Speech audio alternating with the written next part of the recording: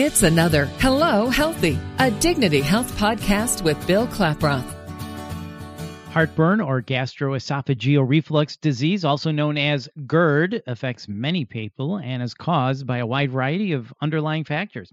Here to talk with us about GERD and the hiatal hernia and fundoplication is Dr. Edward Taylor, a general surgeon at Dignity Health Bakersfield. Dr. Taylor, thank you so much for your time. So first off, what is GERD and what are the symptoms? Well, GERD is abnormal regurgitation of fluid, and it can be more often acid, but it can also be alkaline, that is in your stomach and goes upstream into your esophagus rather than traveling downstream into your bowel where it's supposed to go. When I first started studying this disease over 20 years ago, wasn't even considered a disease. And then we started finding a whole bunch of different things that it could be dangerous, and how frequently it caused symptoms in patients. Some of the classic symptoms of heartburn, about a third of the U.S. has that almost every day. But there are some other symptoms that patients get that they may not even know are caused by GERD: chronic cough, chest pain that sometimes even causes folks to go to the emergency room thinking it's a heart attack that costs us about $umpteen billion a year to rule out these MIs, and it really ends up being GERD. Belching, difficulty swallowing, these are some of the more common symptoms, but GERD's also been found to be exacerbate asthma. And I mentioned chronic cough, but also there are some patients that keep getting pneumonia over and over and again, and finally it ends up that a doc figures out it's because they have terrible GERD. That's interesting. So you can have GERD without the burning feeling, the full feeling? Is that interesting? You can. We started figuring this out when a test called a pH study was invented. And then in addition, something called manometry was invented quite a long time ago. But we started looking at patients as GERD was getting studied more and more. And we found, just for example, 43% of asthmatics actually have an abnormal pH study, and about 20 to 40% of them can be improved by getting rid of their GERD symptoms. And they don't even know, they don't have normal heartburn. It's just exacerbating their asthma. So GERD is really in many other places: chronic hoarseness, laryngitis, a feeling of a lump in your throat.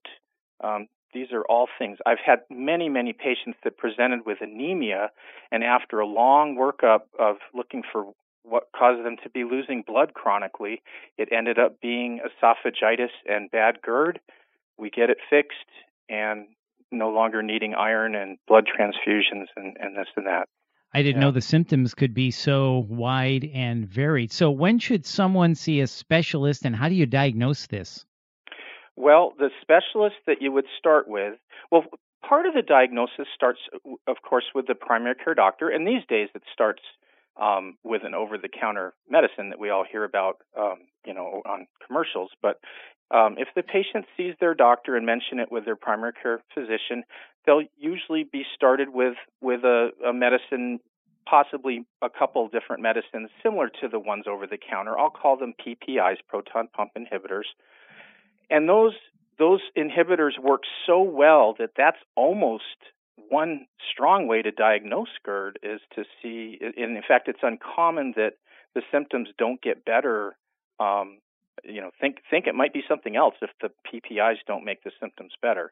Now, if somebody has GERD for a long time, what's a long time? Probably 5 years or more. If they're getting alarm symptoms would be difficulty swallowing, bleeding, anemia, chest pain. Those can be from other things in addition to just simple heartburn. So that would be somebody that would get probably referred to the specialist to get a scope done, what we call an EGD, where the gastroenterologist puts a scope down to take a look. Other reasons to kind of step it up to the specialist are white males over 45 that have GERD more than 4 years. One of the reasons this started getting studied 20 years ago is that patient population has about a 20 to 40-fold increased risk of getting cancer.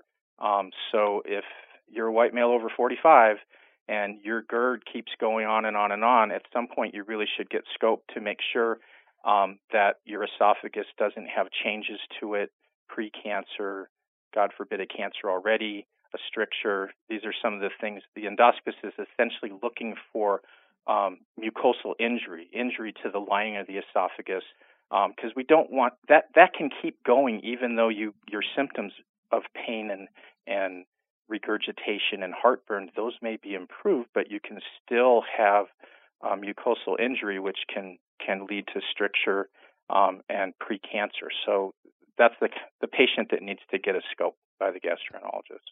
Well, that's good information to know. And you've mentioned over-the-counter medicine. So in stubborn heartburn cases, there is a surgery, and it's called fundoplication. Can you quickly tell us about that?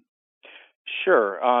Specifically, patients who, have stubborn GERD or have precancer already or have big hiatal hernias. These are the type of patients that aren't responding to medical therapy, or they're already getting damage to their esophagus, strictures, these sorts of things. We need to step it up the ladder.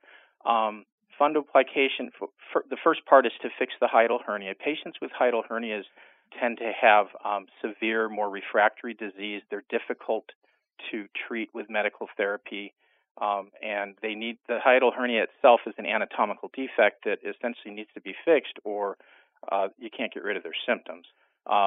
The procedure is to get the stomach out of the chest. It's up in the mediastinum, at least part of it, so that the sphincter can work properly. So once we get that down, we restore the sphincter, and then we do a wrap. A fundoplication is a wrap.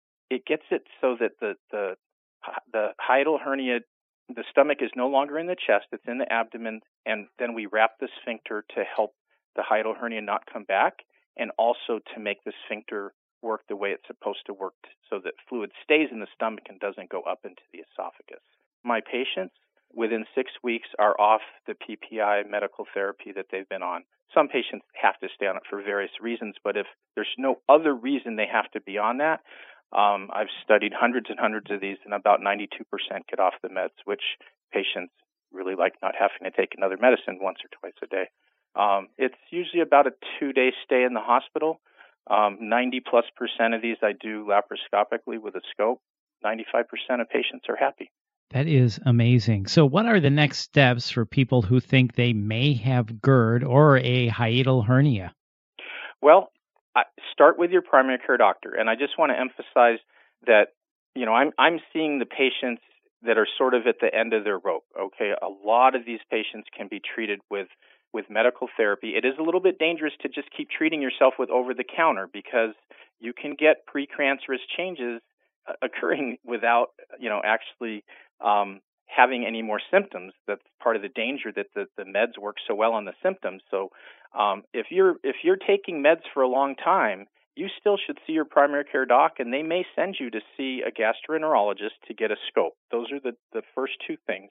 And then basically the scope will let us know if your esophagus is getting precancer, if you're getting a stricture, if you have a hiatal hernia, and then it'll depend how bad those things look and how long it's been going on, and whether they get better with more intensive treatment medically. And the ones that don't, or the ones that look bad, come to me. So I'm sort of the third step in this process. Not everybody needs surgery, that's for sure. So it sounds like it's really important to see a specialist or see your doctor. Don't just try to treat this on your own for years and years and years and years and years. There's some bad things that can happen if you don't have it checked out and have that scope, like you say. I think that's the takeaway. And all this started when we noticed the risk of esophageal cancer going up, and it's directly related to what's called Barrett's esophagus. I keep saying precancer, that's what it is. And that's directly related to duration of GERD. And it isn't always related to the symptoms of GERD. That's the scary thing. So definitely don't ignore this disease. It doesn't mean you need surgery, but you don't want to ignore it for 20 years. Well, this has been very, very informative. Dr. Taylor, thank you so much for your time today. And for more information, please visit dignityhealth.org/Bakersfield. That's dignityhealth.org/Bakersfield. This is Hello Healthy, a Dignity Health podcast. I'm Bill Klaproth. Thanks for listening.